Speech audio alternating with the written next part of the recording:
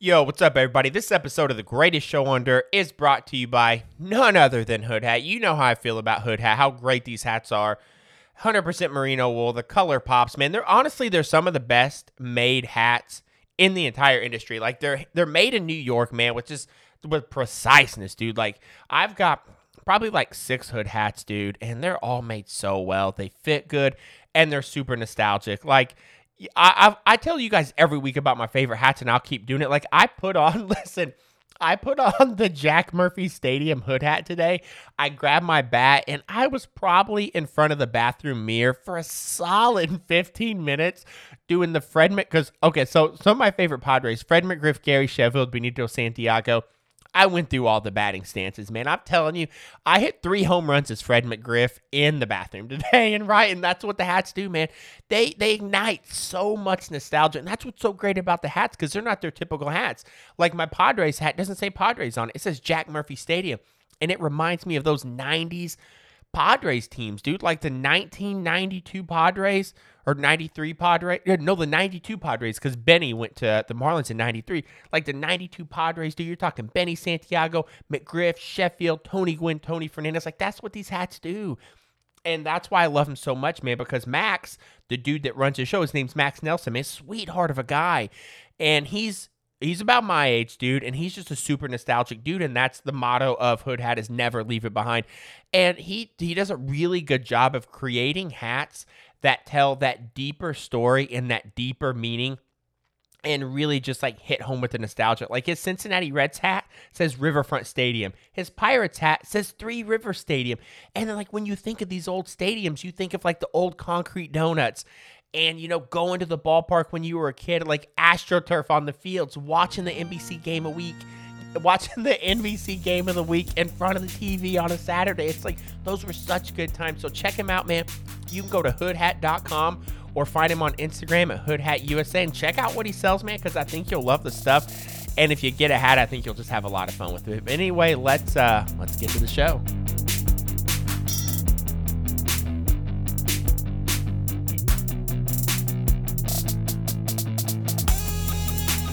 Yo, what's up, everybody? Greatest Show on Dirt, coming to you live from the Sweet Bee Studios. I am your host, Quinn. It is Saturday night, and we're going to hang out a little bit, man. Thanks for tuning in. Thanks for listening. I appreciate the love, as always, man. The Instagram page has been so fun lately on the comments that have been on there. You know, when I'm having a shitty day, I can get into the Instagram comments on the Greatest Show on Dirt's Instagram. I don't know why I said it like that. And it makes me feel good. I don't think there's a lot of comment sections that a person can go to these days. I'm not trying to brag, because none of it's me. It's like the anybody that follows this podcast or this Instagram page, like everybody's just so nice. Like I've got a renewed sense of just like kindness for people out there, because I feel like everybody is so nice to me on the Instagram. So thank you for that. It's a really good place to go where, like, if I'm a little tired, I can dig into the comments and just see some really funny stuff. And so it's been good. But yeah, so obviously I haven't recorded a solo podcast in a while, man. But it's a good thing, though. It's a good thing. I uploaded a guest podcast, I think, like last week. And I want to say I have like 2 more guest episodes at least, probably, to load up. So I'll get one of those going here pretty soon as well. But my wife's out of town, so she's in Miami for 4 days. So good for her for just living her dream or whatever. But honestly, that's fine. She can go to Miami. Did I ever tell you guys about the time that we went to a Marlins game in Miami? It was the wildest thing, because it's indoor baseball, and I had never been to an indoor park at all.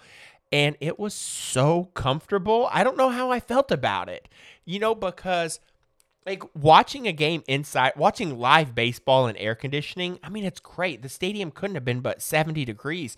I was so comfortable, but it was so weird to watch a baseball game and not have your thighs rubbed together like they're starting a fire. You know what I mean? Like, you really go to a baseball game if you don't have to powder yourself with half a container of Gold Bond. Like, I had no sunburn, no farmer's tan. I wasn't dehydrated, because it's really weird going to a baseball game. It's like going to a Major League Baseball game these days is like being on an episode of Survivor, because because it's so hot, but a bottle of water is like $9.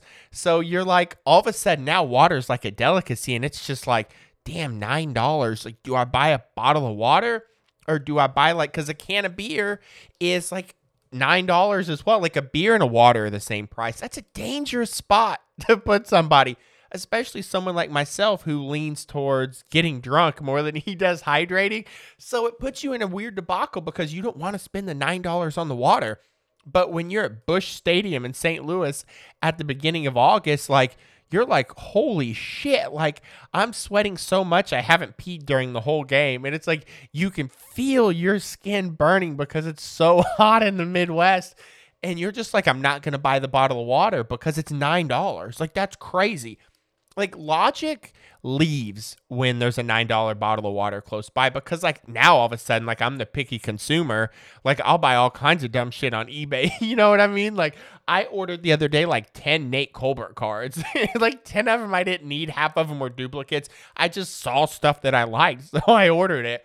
But like, when I'm looking at the bottle of water, I'm like, dude, that's like that's like 3 cases of water on the outside, man. Like, what are these prison prices?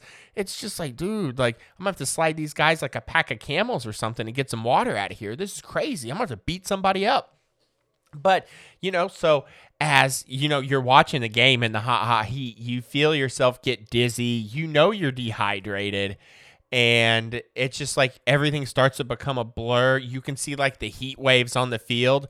And the whole time you're just like, no, I will not spend $9 on a water. They will not get me.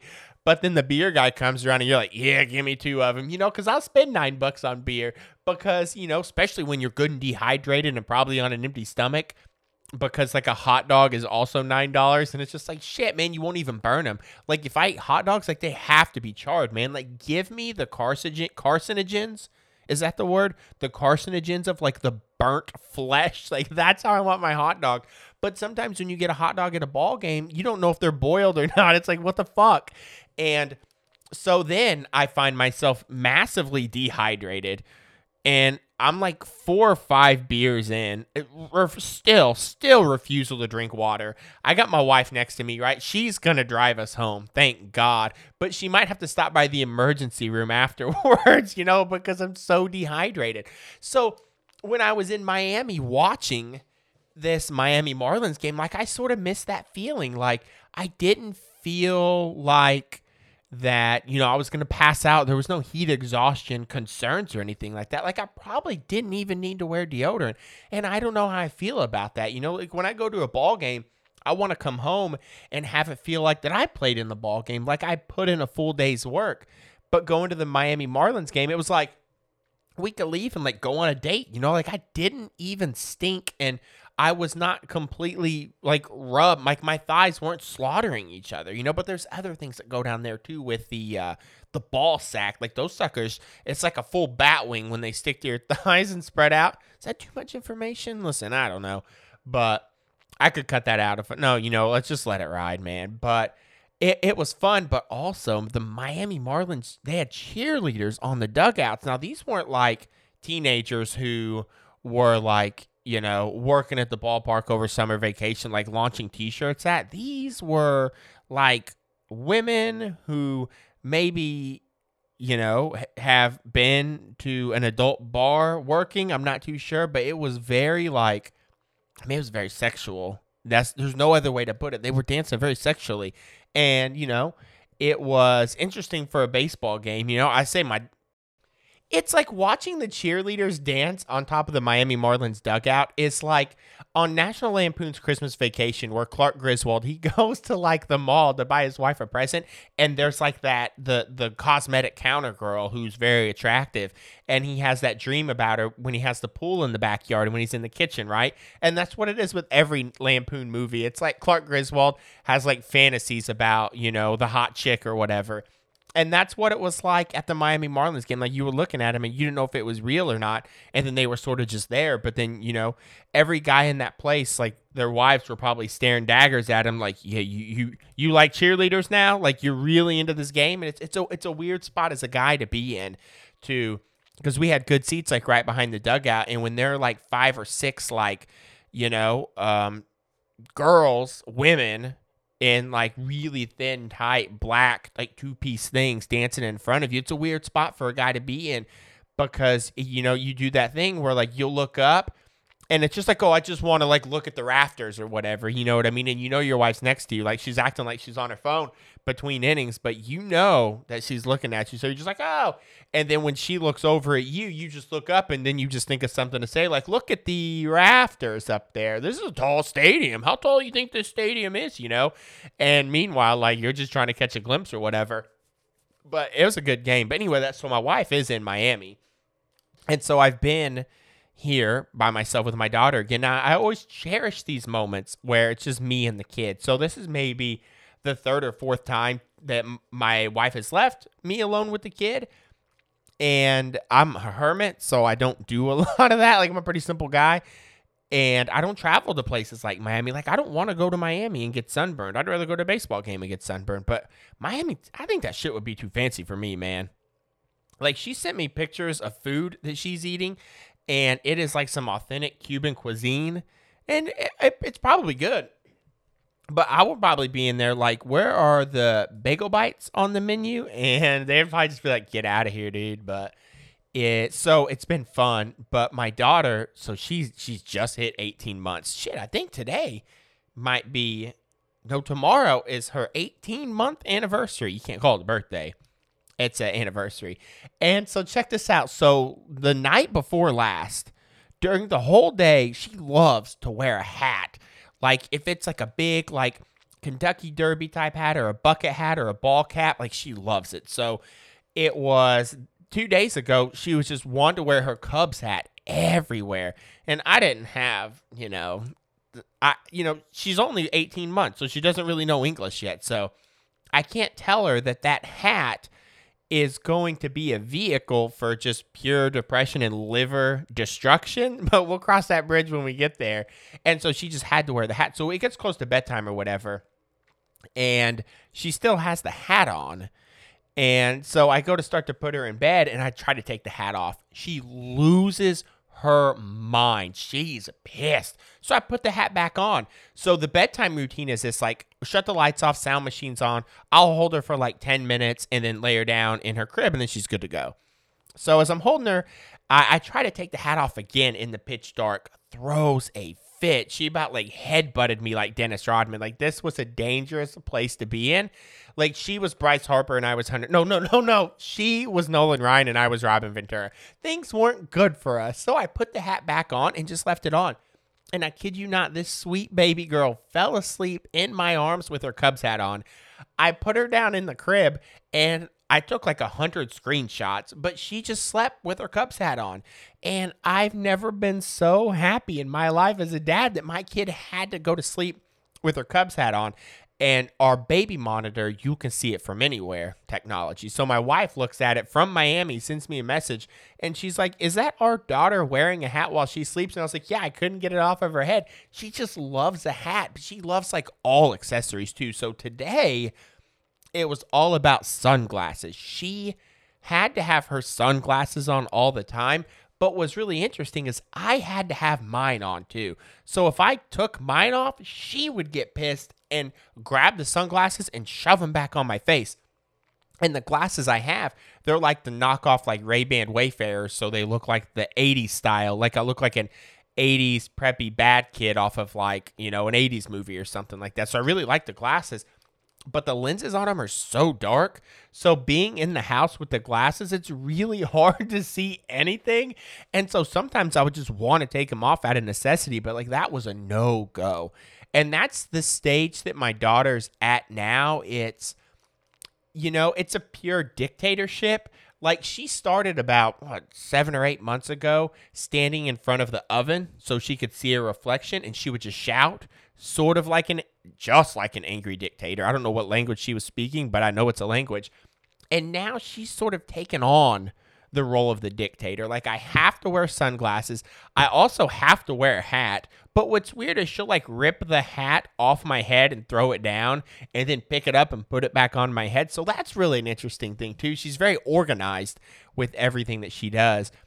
But she's demanding right now. That's sort of the age that she's at. And it's just so damn fun because she just does the craziest stuff, And it's really fun. There's the grocery store stuff about her just like staring down people. Like, I don't know if she wants to fight him or if she's being sweet. And when it's around people, like you don't know, which is, I guess, all the time, it's interesting, that she really stares people down. It's sort of just like, she's sort of like Doc Holliday in that sense too, where it's like, she's going to stare you down and maybe she's going to pull her gun out. I don't really know, but it's been a fun time. We've eaten a lot of goldfish. God, I love goldfish crackers. Goldfish are so good. Anytime we go to the store, I have to buy a whole bag for me, and I can eat a whole bag of goldfish in one setting. Those suckers are good, man. I'll get a goldfish and a Diet Coke. That's usually like my breakfast, and it's really good. So it's been a wild time though, man. Good stuff. So baseball bats. Listen, I can't stop buying baseball bats, and it's to a whole nother level at this point. Like, I've always talked about the joys of having like an empty wrapping paper tube during Christmas to swing bombs with. You know what I mean?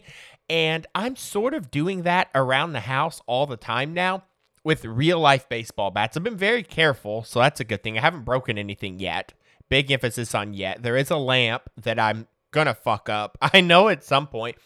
But like, I've obviously, with this podcast, man, I'm super big on nostalgia, and there are certain things that just transport me in time, man, and they make me feel good, and I really enjoy it. And that this past go around in the spring, getting on that softball team, and then with my buddy Brad coming up with the baseball tournament in Myrtle Beach or whatever, it sort of got me hitting a lot more. And I ordered that Tanner tee a while back, and really it started the summer, which I guess would have been about 3 years ago, where my wife and I moved into the neighborhood that we're in now, and with like a 3 or 4 minute walk, there are like 4 baseball fields, and 2 of them go up to like 300 feet. One's like 285 and one's 299. And so I ordered like this soft toss machine, and it doesn't take batteries. It works with a spring, so you put the ball in it, push down the pedal, and the ball just shoots up in the air. It's like a soft toss, and you can just hit them. So I started doing that about 3 years ago because I got this Louisville Slugger Ash bat, T141 from Play It Again Sports, which I love Play It Again Sports. And getting into these leaks and stuff, I ordered a tee, I don't know, man, 5 or 6 months ago or whatever, and started getting into hitting more. My buddy Brett ordered some bats, so like I ordered this Pinnacle bat, and then ended up meeting this guy named Dave for Brooklyn Bat, who made me a couple bats for like $70 a pop. And one's got the the Miami Marlins colors on it, like the vintage ones from like 97. And then another one that's got like the Barry Bonds style paint job on it with the black handle and the cherry barrel on it. And then there's another company that I ordered a couple bats from as well for like $80 a pop or whatever. So I've ordered like 4 baseball bats. Like, obviously I've got a ton of aluminum bats, which I won't get into now, but it's these wood bats, man. You can get all these wood bats with like custom colors and engraving on them and things like that. Like, I have bats like engraved with like my name and number on them. And I ordered this orange Victus bat. And none of these are sponsors, so none of these baseball bats are sponsors, so I'm not trying to plug you or anything like that. These are just bats I like. And really, I ordered this Victus bat because they have this really bright orange color. And the best Little League team, I think maybe the best team that ever existed, I was on the Elks back in, I don't know, it was like 94 or something like that. It was Bronco baseball. And our colors were bright orange. So I ordered this Victus bat that's bright orange, barrel and handle, and it's got my name on it and my number from the Elks baseball team. I had it all custom engraved, so it's like a Little League bat for me, but it's a 34-32. And yeah, that's what it's like. So basically the barrel has the make and model of the bat, and then it says my name, Quentin McCree, then it says number 13 because that's the number I had, and then it says Elks on it. So it's like has my Little League team name and number engraved on it. And it's the shit, man. And I find myself just like, if I'm in my podcast studio, like I'll grab a bat and just sort of hold it and swing it, or I'll go outside and take like real big cuts. And then I've been driving to the baseball field. It's been really hot lately, but I've been going up there and hitting balls off the tee if I don't have anyone to pitch to me. And damn it, man, it is so fun. Like, I don't know what it is about a baseball bat, But a baseball bat is like one of my favorite things. Like, and I don't know why, man. It's like I've always loved baseball gloves and the way they smell, and like those are great too. But something about the baseball bat recently, man, it's like I kid you not, like I go through like players' baseball stances in the front yard when I let my dog out. Sometimes in my underwear, like I'll take a piss in the corner bush and then start taking some cuts. And damn it, it's so fun. And then I'll always have a bat or two downstairs. And my daughter will grab a bat and just start dragging it around, and it's the sweetest thing. I've got this bat made by a company called Empowered that's like a light blue color. And it's the lightest one I have. It's a 32-inch, 31-ounce. It's a contact bat. So I got it a little shorter because I wanted to be lighter. Because this tournament in Myrtle Beach, like I'm probably gonna swing with that because it's the lightest, quickest through the zone bat that I have because it's got a little bit of a thicker handle and a smaller barrel. So it's like no drag whatsoever. So I can really get good cuts off of it. And it's gonna be my contact bat. I'm gonna try to do my best like Rod Carew impression and just like the way he does his stance, like he gets low and the bat's sort of like facing backwards. I think that's my plan with the bat, but I digress. My daughter loves to drag the bat around too. And she's, I already told you she likes to wear glasses and hats.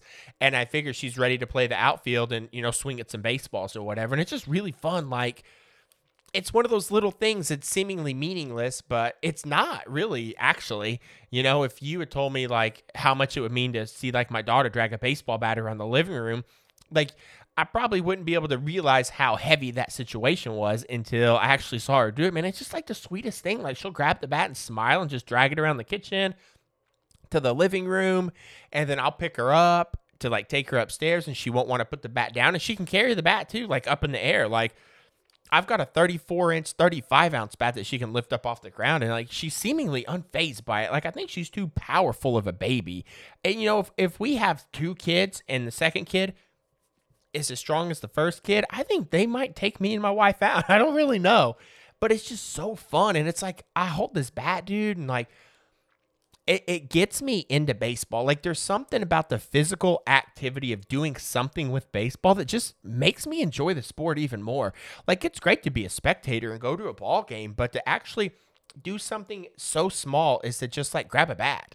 Like, I could, like, if you don't play baseball and don't have a baseball bat, you should order a baseball bat, and you don't even have to play in a game. Like, it's fun having a baseball bat in the house. It's like, like it's having like one of those fidget spinners, or like when you used to go to like Spencer's back in the day in the mall, and you would get like a little squeezy ball or something like that. Like, it's just like a good habit thing. It's like smoking a cigarette, but it won't kill you. You just like grab the baseball bat and just like hold it. You can take like practice swings in the living room, albeit soft ones, or like go outside and take some cuts, go through like your favorite player stances, like do your Darryl Strawberry or Will Clark or Gary Sheffield. And it's just like, it's cool to have a baseball bat and not even play the game of baseball, like just to have it in the house. Like, baseball bats are fun to look at. They're fun to hold. It's fun to like, I'll go through my favorite stances and I'll just like remember players I forgot about, like Mickey Tettleton. I'm like, dude, I'm doing the Mickey Tettleton right now. And it's just fun, man. It's like having a good baseball bat's like looking at a good baseball card, and it just takes you back and makes you feel good, and it's fun. And I think I probably have enough bats to do it with, but I might do a giveaway and just give away a bat or two on Instagram, because just having a bat and not even playing base, like, it's just fun to have a bat around the house. It's like listening to a good song. It's great, man. And I'll go in the garage sometimes and just put some pine tar on my bat and then just hold it and then sniff the pine tar and rub the pine tar like up on the barrel. I think it's like I don't know what anniversary of the pine tar game. I think that's either July 23rd or 24th, and I'm recording this on the night of the 24th. And like, just put some pine tar on that bat. And that's what I'll do. I'll go out in the garage and I'll put pine tar like halfway up the bat, and then maybe a little higher, to pretend I'm sort of like George Brett. Like, I'm going to get that pine tar high on there. And it's not like the pine tar actually helped him hit the home run. If he barreled the ball, the pine tar wasn't up to the barrel, I'm pretty sure. I think it was just higher up than what they wanted to, but I'd have to look at the play, to be honest with you. But I doubt that pine tar made him hit that home run. There's no way. I mean, in the softball league that I just played in, I didn't use pine tar, but I used like this clear, sticky substance. That sounds really guilty, right? I use this sticky clear substance, not Spider Tack that Garrett Cole and all them guys are using. But I forgot where I got it from. But it sort of looked like wax, like if you skateboarded when you were like in junior high or high school, like the clear wax you would put on the rail.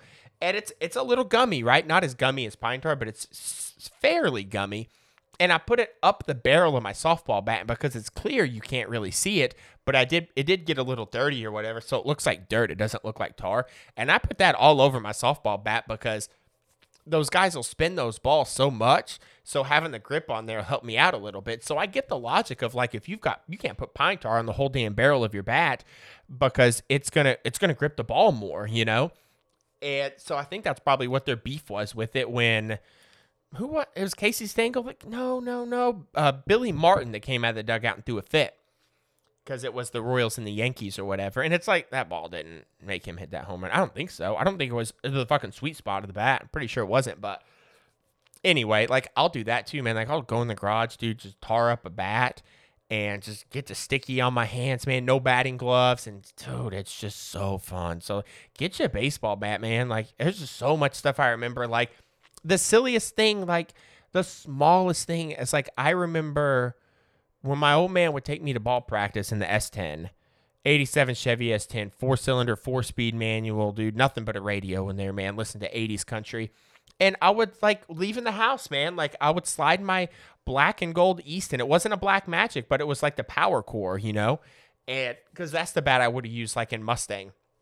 Bronco, I had a bigger bat, but I would like put my black and gold bat in my Easton bat bag and then get in the truck, and I would never put the bat bag in the pickup bed. I would always like have it on my lap because like I knew the bat was there in the bat bag. Like the bat stuck out a little bit, so I would just always like hold the bat, and I loved it, you know. And I was swinging a bat the other day, and it made me think of the rides in the S10, man, and like, you know, taking BP at the Sandlot and stuff. Like a bat's a meaningful thing. Like I think for Christmas, I'm going to get my daughter like a youth size bat. You know, she'll be 2 in January, but if she can drag around right now like a 35 ounce bat, I'm going to get her like you can get wood maple bats that are like 26 inches and like 16 or 17 ounces from this company that I looked up called Ritchie Bats. It's a badass dude, man. I don't know where he makes them from, but the guy looks like he can paint some fucking bats. They look dope. And I think you can get from him like a 26 inch, like 17 ounce or 26 inch, 18 ounce maple bat, full custom colors. Dude, I'm going to get one for my daughter for Christmas, man, so she can just drag that sucker around. And it's just so fun, dude. Like if you have kids, to see kids enjoy the stuff that you enjoy, but also to enjoy the stuff that your kids enjoy too, man, it's just so much fun. It's been a blast, dude. But get you a baseball bat, dude. Even if you're not going to play, just get one. All right, so we got to get into this week's player of the week. Listen, Willie McGee, I'm excited. I'm excited about this one. You always hear me on this podcast talk about like vintage, classic, legendary St. Louis Cardinals players, and I am indeed a Cubs fan, but I don't care about any of that because I'm not weird with the rivalry like Cubs Cardinals. Like I don't hate the Cardinals, like I like them, man. They always have a ton of good historic players, and Willie McGee, listen, Willie McGee's one of the most exciting, underrated dudes. Underrated in the sense of, listen, probably not actually underrated, but in today's like baseball lexicon, like you have your legends, and then there are a lot of those legends that just don't get talked about enough. You know, like thankfully recently you've had like more love to Dave Parker and Dick Allen, but then you got guys like Willie McGee that a lot of dudes, a lot of younger baseball fans like don't know, right? And Willie McGee was such a legendary, like you can't talk about 80s baseball without Willie McGee, and I don't care a shit about any of like that advanced data. Like I don't know what his WAR is.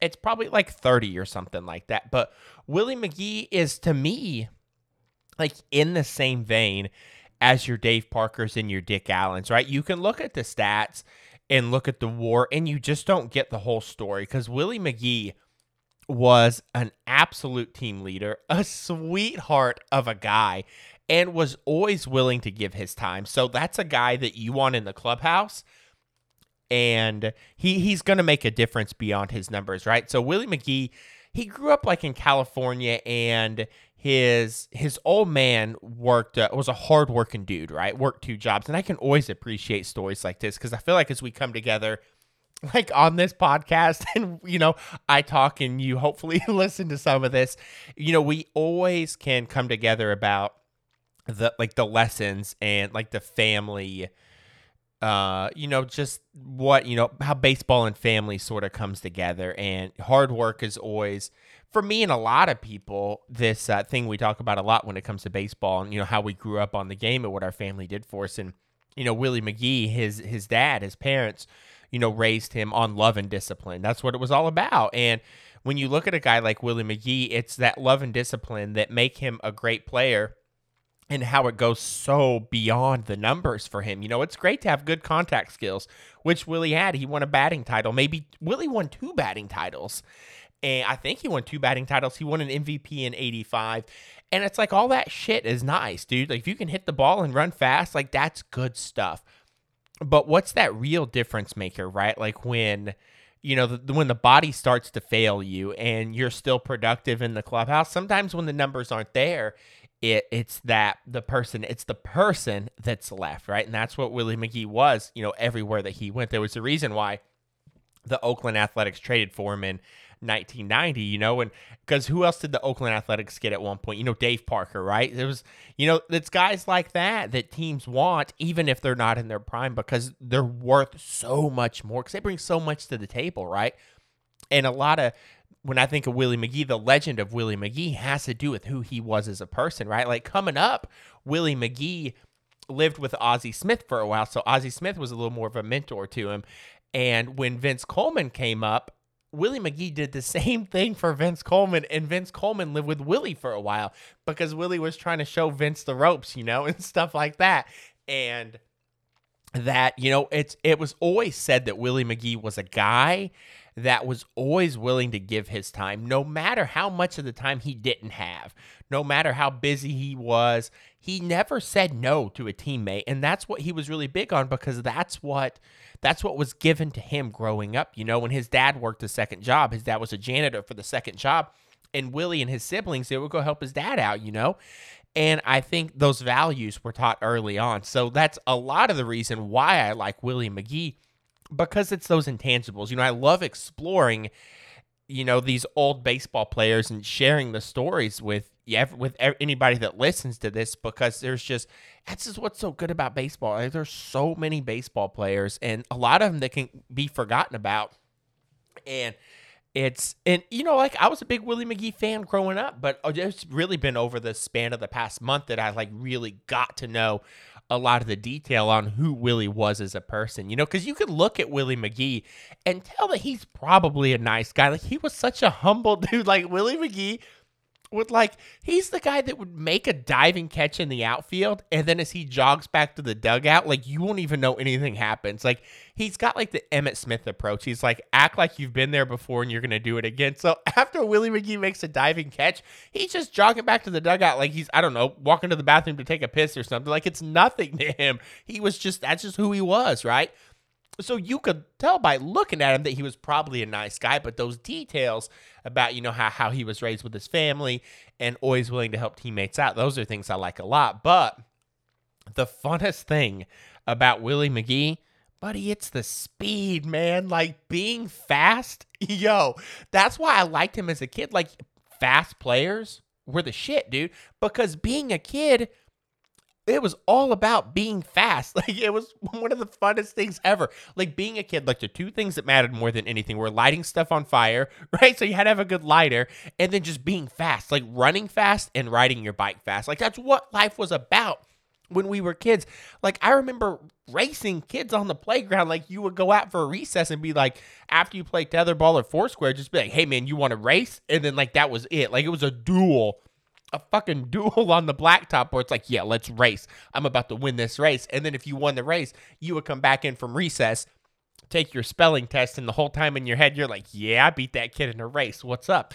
But the same way with the bikes too, being a kid, our bikes, it was a symbol of pride for us, It was having a really nice car. My bike, I would go to Walmart with my parents when I was a kid or whatever, and I would had to get Armor All for like my mags and my tires. I would get chrome polish and shine that sucker up like every Saturday. It was a matter of pride for a bike. You have the front and back pegs. You got the gyro so you can do bar spins. But it was all about riding fast, man. And you get pedaling really fast, and you would stand up on your bike, and like you would move your handlebars, back and forth, like not back and forth, but like up and down, to sort of generate speed and stuff like that. Wearing like your Jinko jeans and your chain wallet or whatever era you grew up in. Yeah, I remember wearing those big, stupid fucking Jinkos and getting oil from my chain on my Jinkos. I would be so pissed, man. But anyway, so that was it with Willie, man. It's just the speed, dude.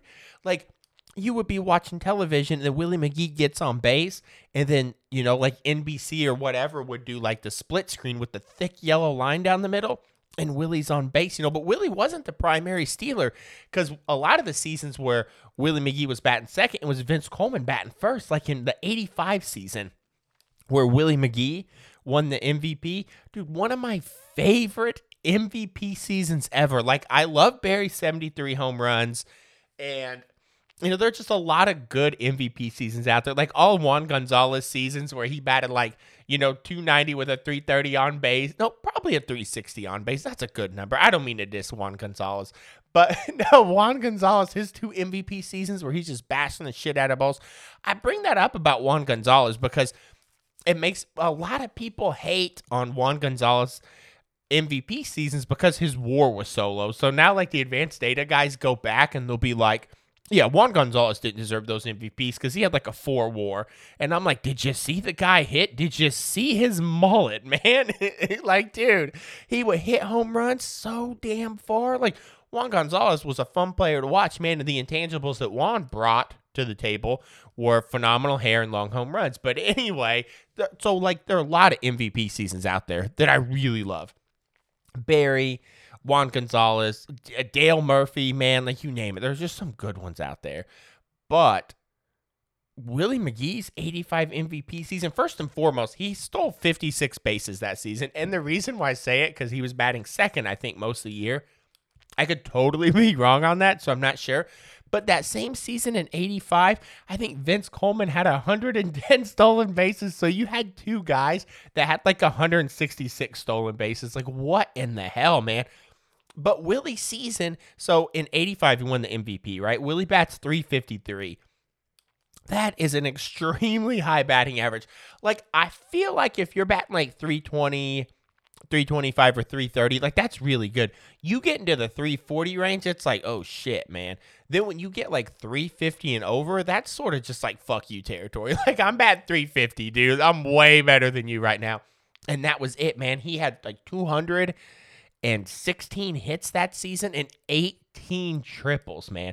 So batting 353, 56 steals, and 18 triples. Listen, Willie McGee only had 10 home runs in 1985, but still slugged like over 500. It was because of all the doubles and triples because he was so damn fast. And I just love the season because it sort of makes me feel like it was a Ricky Henderson type season. I love Ricky Henderson's best seasons when you look at his numbers. They'll blow your mind, man, because I've talked about a lot before. He was like a really good Russell Westbrook that played baseball, because he could just force his will on the field. And if Ricky needed to score a run, he didn't need you to do it. If he would get on base himself, he would just do the rest, man.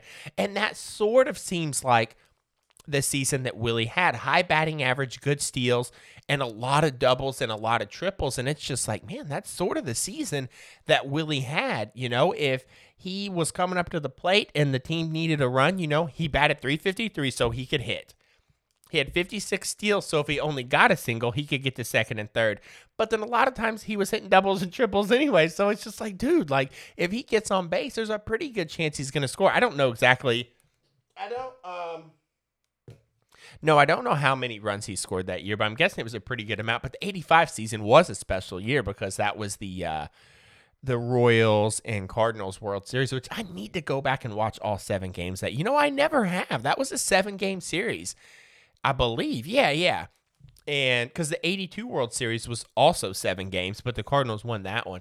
And I need to watch that series, that 85 World Series. I'm pretty sure it was a hell of a World Series. I think that was the one where Vince Coleman got hurt because he got sucked under the tarp. And I don't think he maybe didn't play anything past game one of that World Series. But I think that's got to be up on like what I need to watch next. I'm into right now. I'm on game one of the 1979 NLCS between the Reds and the Pirates. And I think up to probably like the 5th or 6th inning or something like that. And it's really good because it's got John Candelaria, who at that point, he's in his second postseason appearance because his first appearance was in 75 against those same Cincinnati Reds. And he was like a 20 or 21-year-old rookie. And I shit you not, here's what John Candelaria, the Candyman, one of the all-time nicknames in Major League Baseball history. In 1975, in that NLCS, like I said, he was a 21-year-old rookie. And he pitches game 5. And I believe the Pirates lost that game anyway, but not because of Candelaria. He went like 7 innings and struck out 14 dudes, and that's still, I think, tied for a strikeout record in an NLCS, maybe tied by like a couple different guys. But he gets into that game as this young rookie. The first 3 batters he faces are, I think, Pete Rose, Joe Morgan, and Johnny Bench. Strikes out all 3 of them. He struck out one of them looking, dude. And the other 2, I think, swing, which is completely crazy. So the 79 series, it was only Candelaria's second appearance in there. But, dude, he pitched good, man. He was the ace. I think even on game 1 of that 79 NLCS, I think the Candyman was pitching on short rest because Chuck Tanner was managing that team. And he said, no doubt, Candelaria was going to be his number 1 guy no matter the situation. And game 1, to be honest with you, I don't know who wins it because I haven't finished the game. But it's Tom Seaver, John Candelaria, and there's so many good matchups on this. You can get them. I think all 7 games you can watch on YouTube, and these lineups are loaded, dude. You've got Pop Stargell, who won, I think, the NL MVP in 79. Then you have Dave Parker. You got Omar Moreno. Kent Takuve's coming out of the bullpen. Like Tom Foley's on the team. You got Scrap Iron Phil Garner, dude. Oh, dude. He's playing second base. He's got the stash working, and then you've got a lot of guys. You have, I think, the whole Big Red Machine in 79 minus Pete Rose. So Joe Morgan's there. I'm not well versed on those Red teams, but Joe Morgan, George Foster, Johnny Bench, Ray Knight's playing third. Ray Knight is the guy that replaced Pete Rose. Because in 79, Pete would have went to, I think, Philly, right? Because then was he in Philly maybe for 79 and then 80 because the Phillies won the World Series in 80. And I know Pete Rose was on that team. Dave Concepcion's on that team. That's all I can think of on the spot, really. But that's the series I'm on now. But I feel like I got to get into the 85 World Series ASAP. But speaking of Cardinals World Series, apparently that 82 World Series, Willie McGee had a hell of a series, particularly in Game 3 of the 82 World Series. And I've never watched Game 3 of the 82 World Series, so I guess I'm going to have to get down on that too. But apparently in Game 3, Willie McGee had one of the best World Series performances in the history of World Series, And so the situation was, I think in Game 2, because he was a rookie in 82. And so he had made, I think, a few mistakes in Game 2, maybe like a few fielding errors, and I think he had like a big base running blunder. And I think that was in Game 1 or Game 2 of the 82 World Series. So you can imagine just being so young, and if something like that happens, you're just sort of like, oh shit, man. Like that's hard to reset from when you're young and you're playing for the Cardinals, which is like just this, historically like successful winning franchise, like, and you're in a baseball town too. It's sort of just like, that's got to be some pressure as a 20-something-year-old rookie. So in Game 3, though, he comes out, and in Game 3, Pete Vukovich is pitching. Now, Pete, dude, gave everything he had for that 1982 season, and he had a phenomenal pitching performance the whole damn year. Listen, Pete Vukovich pitched until his damn arm fell off, because after the 82 season, you saw glimpses of great pitching from Vuk, but a lot of it was gone, too, because he gave everything he had for that 1982 season. And so he had a phenomenal year, and he was pitching damn good. Now, in 1982, Willie McGee only hit 4 home runs, and pitchers were pitching Willie like breaking balls, off-speed stuff, because that's what you could get him on. He's a young guy, man, so give him some stuff that moves and you'll get him out. And so in Willie's first at bat, I guess maybe I don't know what Pete was throwing him. I don't know if it was just like a changeup or what it was. But in Willie's first at bat, he hits a home run off Pete Vukovich, and Pete's like, "What the fuck? This guy hit a home run off of me? Like he's this little skinny guy with no power, and he just hit a home run off of me." And he's like, "Oh, whatever. I guess he just ran into one." But this is weird because we had him scouted right, throw him off speed stuff, and he can't hit him. And he's had a sketchy series, but he just hit a home run off of me. Pete Vukovich was a Cy Young winner in '82.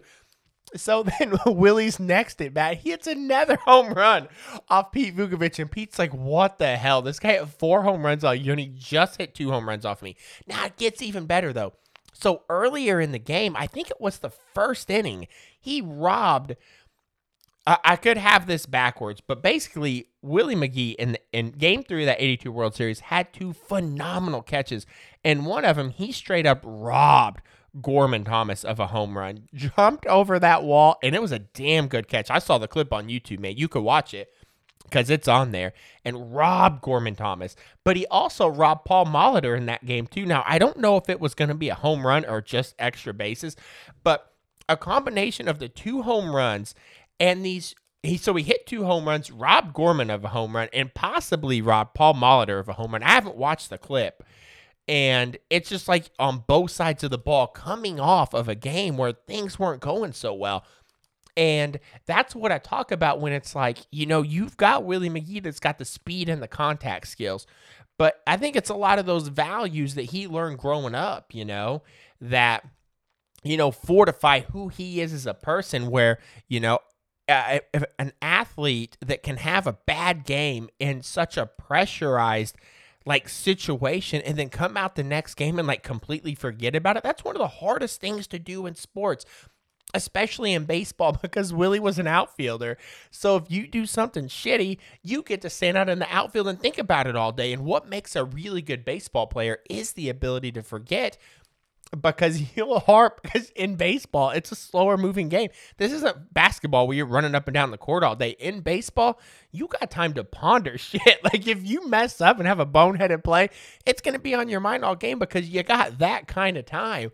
And that's what makes Willie's World Series in '82, that Game 3, so impressive, because it's like he just forgot about it and went out, dude. And that's the type of guy Willie was, man. Just a gritty dude who he left it all out there, man, and was able to, just keep playing under intense pressure, because he played with that love and discipline, man. And it's a big emphasis on that love, because I feel like if you have a guy that's always willing to help others, it's sort of like you don't have that ego because you're in it not just for yourself, but you're in it for everybody. And I feel like it's that helped him, get over his Game 2 performance and have a really good, one of the best World Series performances ever in Game 3, man. So Willie McGee, Player of the Week. Dude, I hope you enjoyed that. It was a good one, dude. I love Willie. All right, next on the agenda, listen, the Home Run Derby. Now, I know it happened about 3 or 4 weeks ago, but I haven't recorded a podcast since the Home Run Derby happened. And I thought it was a good Home Run Derby. Listen, Pete Alonso, I love how serious Pete Alonso took the Home Run Derby. It was like his post-victory interview was sort of just like the interview after an MMA match. He was just honest, and I loved it. He said, I think I'm the best power hitter in all of Major League Baseball, and I'm looking to win next year. I think he's looking for a three-peat. And I just thought it was so cool because it's the Home Run Derby has always been about just having fun. I think the players go in and have fun. And I've always loved the Home Run Derby. Back when I was a kid, man, when you had Juan Gonzalez, Ruben Sierra, then Griffey, the Big Hurt, and then back in the, when the big steroids started to come through, and you had Sammy Sosa and Mark McGwire. Mark McGwire in there looking like a professional wrestler hitting baseballs. Geez, man, the Home Run Derby's just always been great. But with Pete Alonso, he gets so hype for the Home Run Derby, and he wants to win. He says he wants to win, and he said that he was the best. And I don't think I've ever seen that out of a Home Run Derby contestant. And I feel like the slam dunk contest used to be like that back in the 80s and early 90s.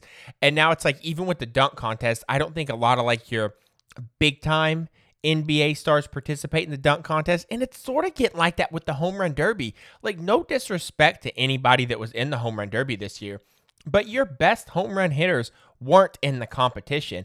And so I really like what Pete Alonso did because I think he might drive others to sort of get into the mix.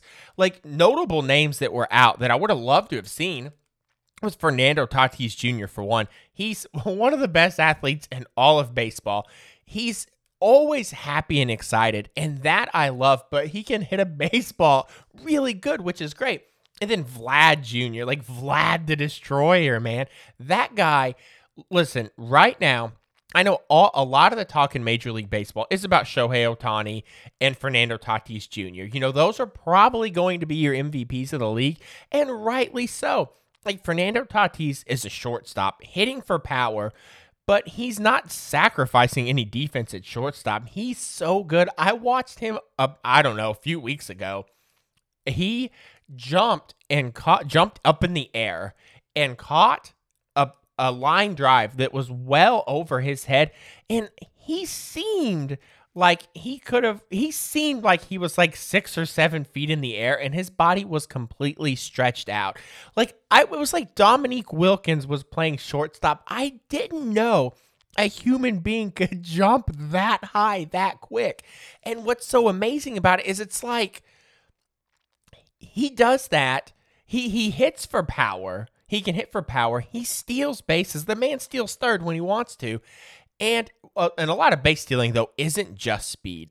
You have to be smart to steal bases. And Fernando Tatis Jr., he's just a really good, smart player. He's like the total package. I wouldn't be surprised if he should take up pitching. I don't really know. I don't think Fernando Tatis Jr. pitches, but he's like, what I'm getting at is like, so Fernando Tatis is a stud, will probably be the National League MVP, and I dig that vote, right? I really like it. And then Ohtani, man, he's got 35 home runs right now and a 3 ERA. He's thrown 80 innings and has a 3 earned run average. Like, in what world? Right now as I'm recording this, it's like July 24th or something like that. I don't remember. And Shohei Ohtani, like, think about this for a second. There's a man playing Major League Baseball right now that has 35 home runs and a 3 earned run average. Like, what in the world? So I get those. But Vlad Jr. is secretly, quietly just having this amazing season in Toronto. He's got a really high batting average. He might have the highest batting average in all of baseball, the highest on-base percentage in all of baseball, and he might have 30 home runs by now. I'm not too sure. I saw something the other day. It was on Instagram probably, and it's something about some scout. His name was Scott something, a former scout. So yeah, keyword there being former.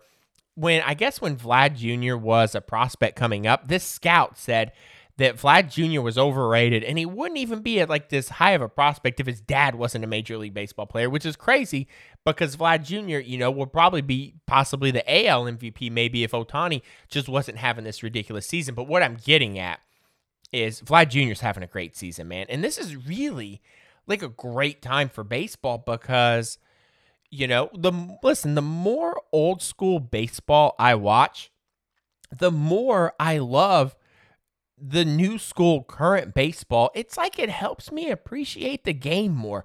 When I look at, like, as I've watched more and more old baseball, I love the players and I love the gameplay, right? The game's different now than it was then.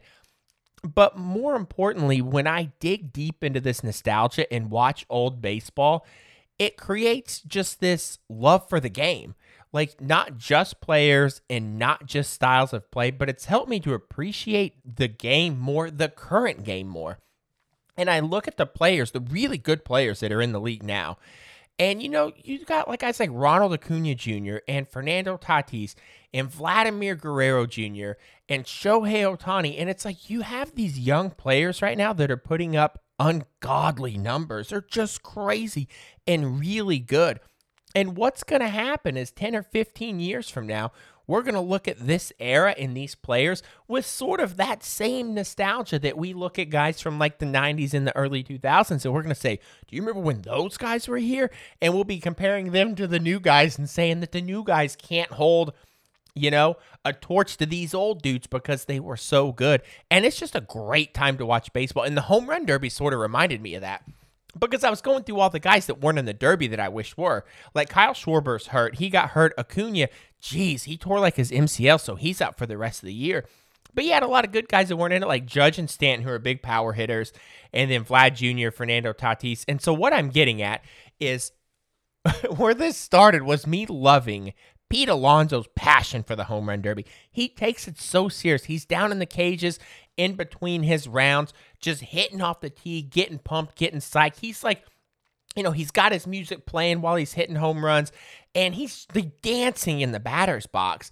And I just loved it. And I think his success, and not just his success, but his determination in the home run derby, I think makes the home run derby so much better. I think there was a little bit of a time where like the home run derby changed rules, and then you had a lot of people just saying like, oh, like I want it the way it was, because sometimes that's just a natural reaction. And you had those prime home run derby days with like the guys I just mentioned, Juan Gonzalez, Ken Griffey Jr., McGwire, Sosa, Big Hurt, Ruben Sierra. Like I'm just thinking all these guys. I think Brady Anderson was in one once. Cecil Fielder was probably in a home run derby once. Mo Vaughn was probably in a home run derby once. Big Mo Vaughn, man, what a guy. And so that was definitely the heyday for the home run derby that a lot of us probably remember. But when I look at guys now that are in the league, and then you got a guy like Pete taking the home run derby so serious, I'm like, listen, Pete is so hyped to win the home run derby every year. He's sort of just like someone come and take it, like you want a shot at the title. And I think his dedication to this event is going to bring other guys to the event. At least I hope it does, because when next year comes around and Pete goes for the three-peat on the home run derby, I want all of those guys I just said, Judge, Stanton, Vlad, Fernando, I want all those guys to say, listen, I'm going to come and beat this guy. And I want it to be just that, man, like this golden age of the home run derby in the present day, because I think it can happen. There are just a lot of good guys in the league right now, and I'm excited about it. But the home run derby, dude, I remember playing home run derby as a kid. That was just like the thing you do. Like I talk a lot about loving small ball and bunts and triples and opposite field singles like I do, and I love those things. But, if you think about it, right, us as however old you are, like I'm 37, and I know anytime I get a baseball bat in my hand and I got someone pitching to me, I'm not trying to hit anything opposite field. I'm trying to hit it over the fence, because hitting a home run has to be the greatest thing in all of sports. And like playing home run derby as a kid was an absolute blast. Like anytime we got the crew together, the Sandlot, like by my house, it was only 2 blocks from the house, so there wasn't a fence around it. So it was a field next to the school, and then once the outfield just got really far, it would go to the playground. So you had to hit it past the second set of monkey bars, over a first set of monkey bars, and a jungle gym for it to actually be a home run. Dude, and those were just the best times. Hitting home runs. I had like my Easton Reflex, and before that I had like my little Easton Power Core, and it was just a matter of going through all the power batting stances to try to hit a home run. And I mean, we would make a full day of it, dude. So if it was home run derby day on the Sandlot, it was like, listen, get your bubble tape. You got to have some chew in there. Get your Gatorade, because it was coming in a glass bottle, or maybe a big slam of Pepsi with Shaq on it, and then get your nacho cheese Doritos, and then just go out there and just hit for power, dude. Hit home runs. And that to me was, dude, such a blast, man, that home run derby. And it was like the All-Star game was pretty good too, man. I really liked what Shohei Ohtani did, because it was like bat leadoff and throw an inning, which was a pretty good time. But to be honest with you, I really didn't watch the All-Star game, but maybe just like the first couple innings or something like that. I was just really roped into the home run derby, man, because the home run derby to me is one of like the biggest like nostalgic factors by far, because just the prime years that we had growing up on it, then just hitting the Sandlot and playing home run derby, and then it was a good time, man. But I did enjoy the home run derby, man. I really, really like what Pete Alonso did, because I think it's just gonna he's bringing a new face to that event, and I really like it. And dude, if we can just get Vlad and Pete And I would love Stanton and Judge to come back to the home run derby too. Like you got like those older grizzled vets who have already won it, and they're older than like Pete and all those guys. And I just want to see like those old sluggers like Stanton and Judge come in and just be like, "Yo, you youngins think you can win this home run derby? Well, we're basically like 6'5", 6'6", 280 or whatever, however big those guys are." And then just to see if I would love to see if Pete could beat Stanton and Judge in a home run derby and Vlad, because Pete Alonso is like the working man's ball player. Listen, he doesn't look like Stanton. Stanton is like cut up. He looks like he could be on the cover of Men's Health. He has a 6-pack of abs. Listen, do you know when I had abs? When I was like 6 years old, dude. But Pete Alonso, like, he proudly, what was it, like 2 years ago, he took his shirt off in a post-game victory, and he had like the best dad bod that you could ever have, man. And it's just like, that's who Pete is. Like, Pete doesn't try to be anybody. He's not like trying to work out and get cut up and follow a diet. Listen, he's just a big, husky polar bear, which is a really fitting nickname for him. Like, the polar bear for Pete Alonso and Steady Eddie for Eddie Murray are probably two of the most appropriate nicknames out of anybody ever. And so you would just have Pete, man, this blue-collar home run hitter, and then you got like these really like, stud huge dudes like Judge and Stanton. And then Tatis, dude. Tatis has always got the glasses, and he's got the hair flowing, and he's got the style. And then just to see Pete like beat those guys, like, listen, I don't want Pete to beat them, because I'm not saying Pete's not as good looking as those guys, but I just love that Pete right now is the champ. And I want to see all of these studs who get, obviously deservingly so, more attention than Alonso. But don't forget, like, Alonso hit 50-something home runs in his rookie season, and that was the rookie record. But I just like the story behind him, and I just like who Pete is. I like his personality. I like the way he looks, and I like the way he handles himself, dude. Like, Pete's like the everyday slugger, He can hit 500 foot bombs on a baseball field, but he looks like he's built to drive an El Camino with 4 cases of hams in the back, and he's going to go to the beer league softball or church league softball and sneak some beer in and just hit absolute scuds into the woods. You know what I mean? I love Pete, dude. Let's get this home run derby going. Next year, I want to see the best of the best. All right, so let's get to the next segment. Speaking of playing baseball on sandlots, there is a sandlot meme that routinely floats around social media, and I love it, and I've always meant to take the time to talk about it, but I never remember to. But it's the meme from the Sandlot movie where it has all the players on there, like all the kids, and they're hoisting Benny up because he's probably just conquered the beast after running through town, which is one of the most riveting scenes out of any movie ever. Like you've got the ending to Point Break, over the top arm wrestling matches, and then Benny the Jet Rodriguez outrunning the beast. Like, these are all good, movie sequences, right? And then Back to the Future at the end, where, Marty's got to go back to 1985, and it's the clock tower madness. Like, those are all good things. But this meme, right? So it has the picture, like I just said, and written on the meme, it says, at some point in your childhood, you and your friends went outside to play together for the last time, and nobody knew it. That meme every time. And if you haven't seen the meme, you could just Google the Sandlot meme, or I'll try to put it on my Instagram stories or something like that. But you should be able to find it pretty easy. But that meme always hits me hard. And, usually I'm just into garlic bread memes because I really love Texas toast.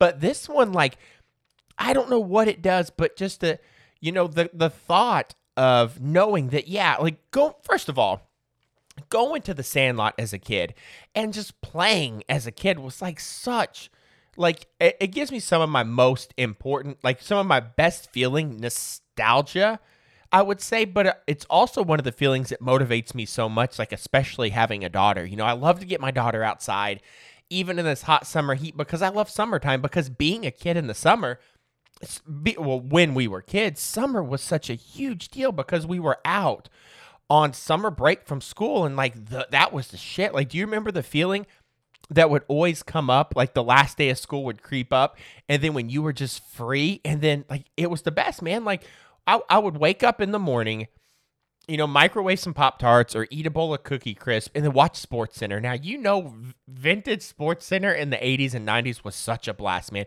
It was when they had 30-minute episodes.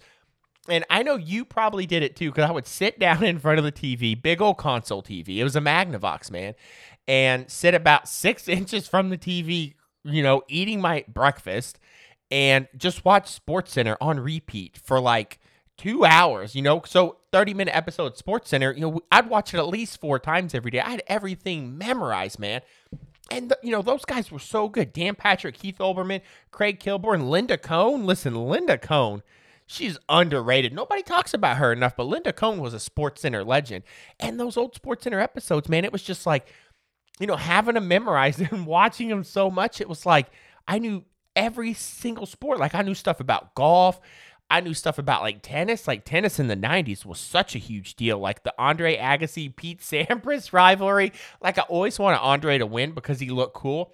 And he had like a really badass mullet with like mousse and hair gel in it, and obviously like it was a pretty legit style. But Pete Sampras would always beat him. Like Andre could rarely, if ever, beat the guy, And so that's how the mornings would start: Cookie Crisp, microwave Pop-Tarts, watch Sports Center on repeat, and then get in the landline. Call your buddies on the landline phone, find out where everyone's at. Figure out a meetup spot. So unlock your bike, meet your buddies, start riding to your buddies' houses. And then we would immediately go to like the butcher shop. It was called Cheney's. We would get like, maybe a Big Slam soda, some of those Andy Caps hot fries. You could get a quarter bag of Doritos, or you could get like the $1 big grab of Doritos, just depending on how much money you had. And a lot of, I will hustle up some money. I always mowed yards in the summer. And that's one of the reasons I love the smell of fresh cut grass too. Like I love to mow a yard, like to this day. And then I had my paper route too. And then I would always, before I left the house, I would check the washing machine for change to see like if my mom or dad had left any money in their pockets. And then I could take that money, mostly quarters and stuff, and just have a little hustle too, because I wouldn't find the money and be like, oh, is this yours, Mom? Is this yours, Dad? That was fair game in my house. And then after, you get up, we would get on our bikes. And I know you did too. Like you're listening to this podcast and you probably did the same thing. And then after you round up your buddies and go to the corner shop for some treats, it was just like we would ride our bike around all day, go to the Sandlot, of course, home run derby. But then we would play games too. And it was like, a lot of times we never had enough guys to play a full game of baseball. So there might be like 4 or 5 of us. And it was just like, you get a hit, get on base. And then it'll be your turn to bat in a couple bats. You call Ghost Runner on third, right? And you had to be really specific about that because, one, everybody needed to know that there was a Ghost Runner on. But two, like, if you left the base and didn't call Ghost Runner, you could get tagged out. And so that's how we would play like 4-on-4 baseball, because it was just like you call the Ghost Runner, and that was it. So, because really, I mean, we never had more than 6 guys playing baseball. No, because there just were never that much people around, because I lived in a neighborhood with some kids, but not like a ton. I mean, we never had like 9 or 10 kids playing baseball, but yeah, that's how we would just play the pickup games, and I just think of like, that meme, and it's like, I mean, it just I just remember like all of that good stuff. Like we would stay outside all day, and then like when the evening came around, we'd ride our bikes home about 4:30 or 5, because we would eat supper, not dinner. Like it was supper where I'm from. I feel like dinner is like a 6 or 7 o'clock meal. It's like a little fancy, but I would go home at 4:30, 5 o'clock, and we have meatloaf or fish sticks and mac and cheese, and then head back out again and just stay out all night, wait for the lightning bugs to come out. When the street lights would come on, you have to go home. But then, I would always ask Mom, like, hey, can I stay out later? And then if all of us buddies could stay out later, we would just like ride our bikes through the neighborhood in the dark, maybe steal some chromies off cars, like the chrome caps. And we would steal those chromies and put them on our bikes, which was really badass too. Like we would just get in trouble, man. And it was like no phones, no plans. We just lived free, man. It was like we could just do whatever we want. It's like those summer days, man. It's like they were endless, Summer vacation seemed like it would last so long, and those were such good times. And to read this meme, and it's, it really hits me hard because, like, I think of all those good times, and then it hits me like it's palatable, where, like, when I read the line on this meme that's like, you went outside to play with your friends, and it was the last time, and you never knew it. And I'm like, damn, that happened, man. Like, it's so crazy. Like, I don't know why that means so much to me, but it feels more real to put it in those terms. And I don't know, like, it makes me miss it, but at the same time, it motivates me so much, having a daughter, to just get outside with her and make things fun and, catch lightning bugs and get in the dirt and, just shut the screens and the TVs off and have fun with it. Like, I can binge watch Stranger Things and all the Die Hard movies and Lethal Weapons like a madman. Me and my daughter just watched Terminator 2 Judgment Day the other day. I don't know that she loved it because, nobody was singing If You're Happy and You Know It, and there was a lot of machine gun fire, but she did not like it. So I feel like that was a good thing. But that meme, man, like, it just, dude, just those times, man, as a kid. And, like, I wonder when the last time was that, like, I went outside and played ball with my buddies. Like, I don't know when it was, man. But, like, God, like, just the things I can remember, like, having people stay the night at my house or staying the night at other people's houses, and we would, like, put together our change to try to get, like, 10 or 12 bucks so we could order a Bigfoot pizza and rent a movie. Like, those were good times, too, man. Like, going to rent a movie on a Friday or Saturday night and just, staying up late to watch it. And it was like, you have to rent them on VHS, and you would have to remember to rewind the movies or whatever, but yeah, that Sandlot meme, man, I just always meant to talk about it because it just means a lot to me. It makes me really remember that the good times that were had. And, those good times can be had now, like there's a lot.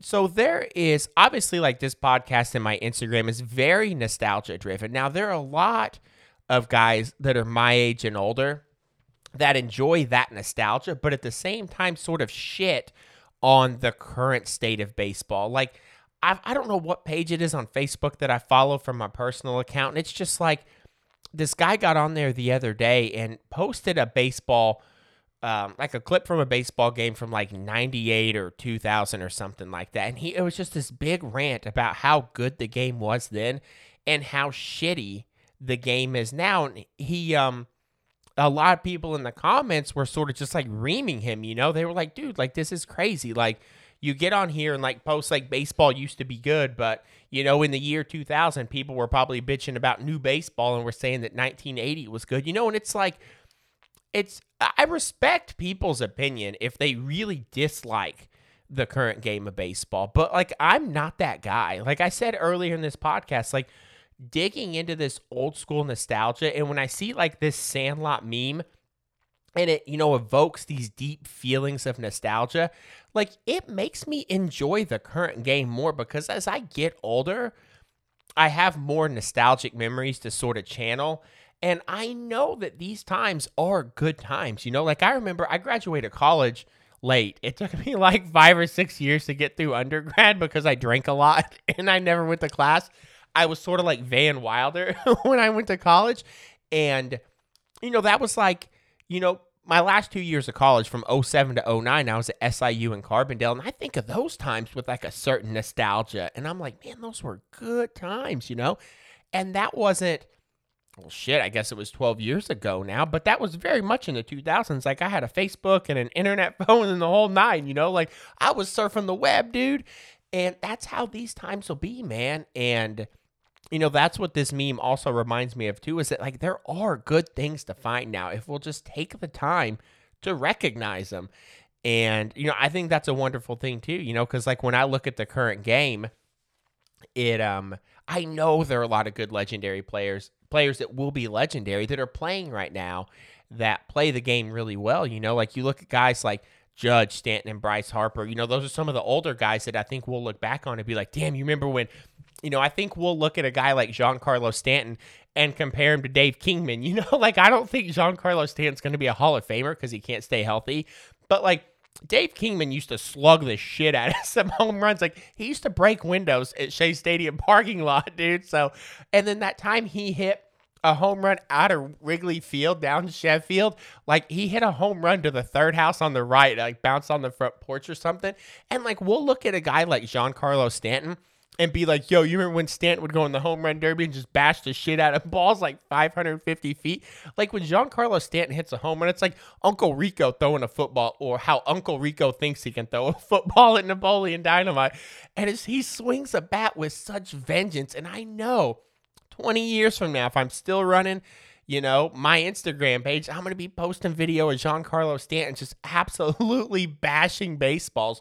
Or like the one time Anthony Rizzo tried to fight the whole Cincinnati Reds clubhouse. Like, one of my favorite old school baseball clips is John Denny's pitching to Reggie Jackson.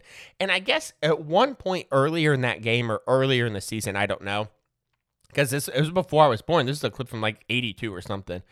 And probably before 82, actually, because I would have probably been like in the late 70s. And because Reggie Jackson by 1982, I think he was still a Yankee. I don't remember, but anyway, I'm getting off on a tangent. So John Denny and Reggie Jackson had beef. So Reggie comes up to bat, and John Denny throws him a pitch, and Reggie Jackson hits the shit out of it, dude. Home run. Reggie Jackson runs the bases. When he crosses home plate, he runs immediately to John Denny and goes to fight him, right? And these guys getting this big brawl because it's like that nitty-gritty baseball that people loved. Hard slides into second. Hitters not afraid to charge pitchers, and pitchers not afraid to, charge hitters and shit because they weren't friends. They were competitors, And I love that clip.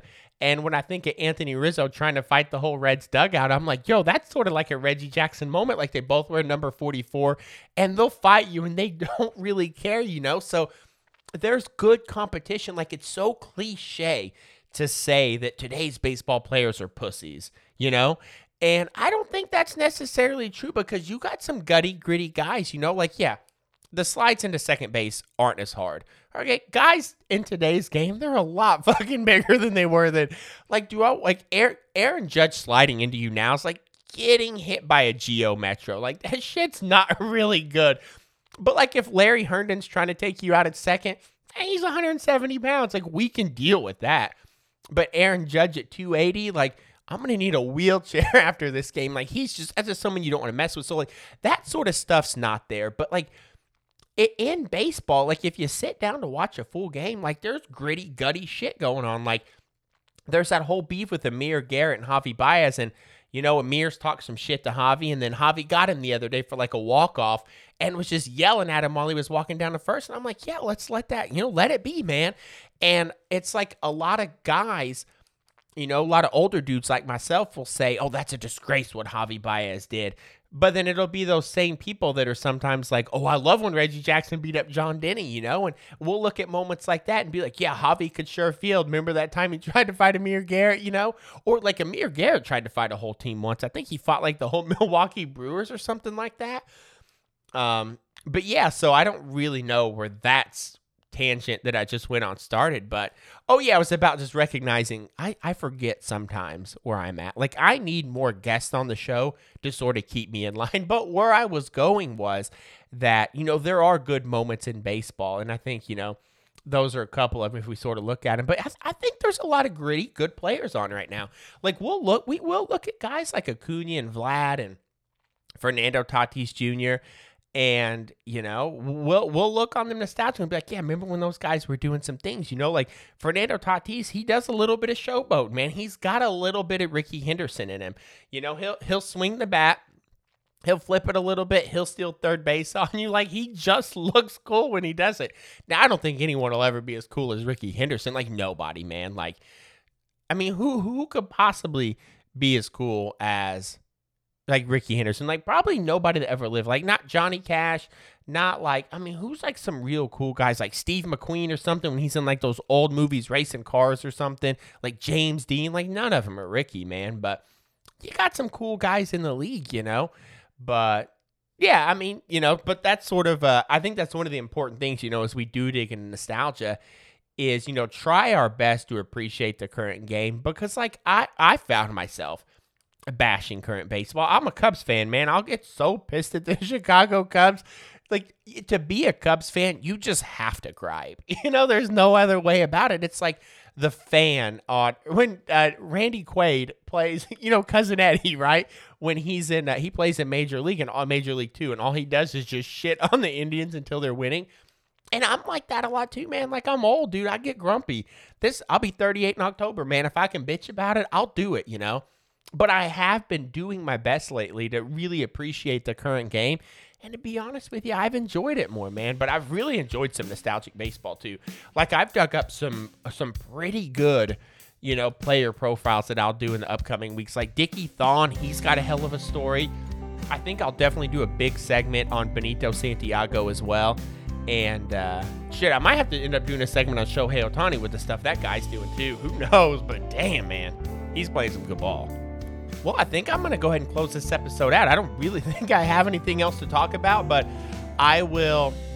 Well, whenever you listen to this will get loaded soon. And I think about a week after this loads, I've got another guest episode I'll load. But otherwise, thanks a ton for listening to the podcast. I'm going to try to do these solo podcasts more. My daughter's sleeping a lot more and a lot consistently, so that's been a good thing as well. Probably because we watch Terminator 2 and stuff like that. It just takes a lot of energy out of her. I'm not really too sure, but I don't know what's going to be next on our docket. I'd like to watch Predator with her if at all possible. But anyway, I'll stop.